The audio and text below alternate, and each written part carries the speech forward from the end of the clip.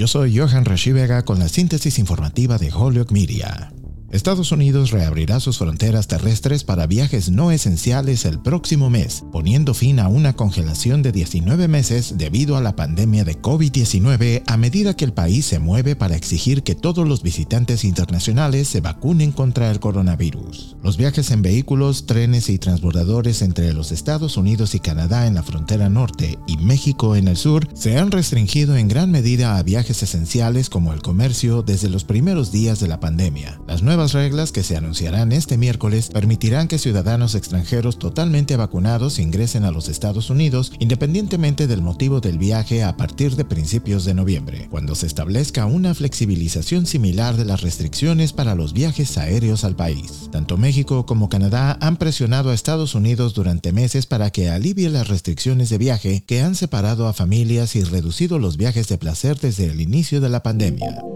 En otras informaciones, la Administración de Alimentos y Medicamentos publicó documentos informativos el martes sobre las dosis de refuerzo para las vacunas COVID-19 de Moderna y Johnson & Johnson, antes de una reunión pública de 2 días de asesores de la agencia que comienza el jueves. El refuerzo de la vacuna COVID-19 de Moderna es la mitad de la dosis de las inyecciones iniciales utilizada en su vacuna de 2 dosis. El análisis de la compañía dice que los datos sobre la respuesta inmunitaria y los efectos secundarios observados en las personas estudiadas respaldan el uso de un refuerzo en personas de 18 años o más, 6 meses o más después de la vacunación inicial. Por su parte, un análisis de Johnson & Johnson concluye que un refuerzo administrado a personas de 18 años o más, 6 meses o más después de la vacunación inicial, con una sola inyección, tiene un balance beneficio-riesgo favorable. Yo soy Johan Rashi Vega y esta fue la síntesis informativa de Holyoke Media a través de WHMP.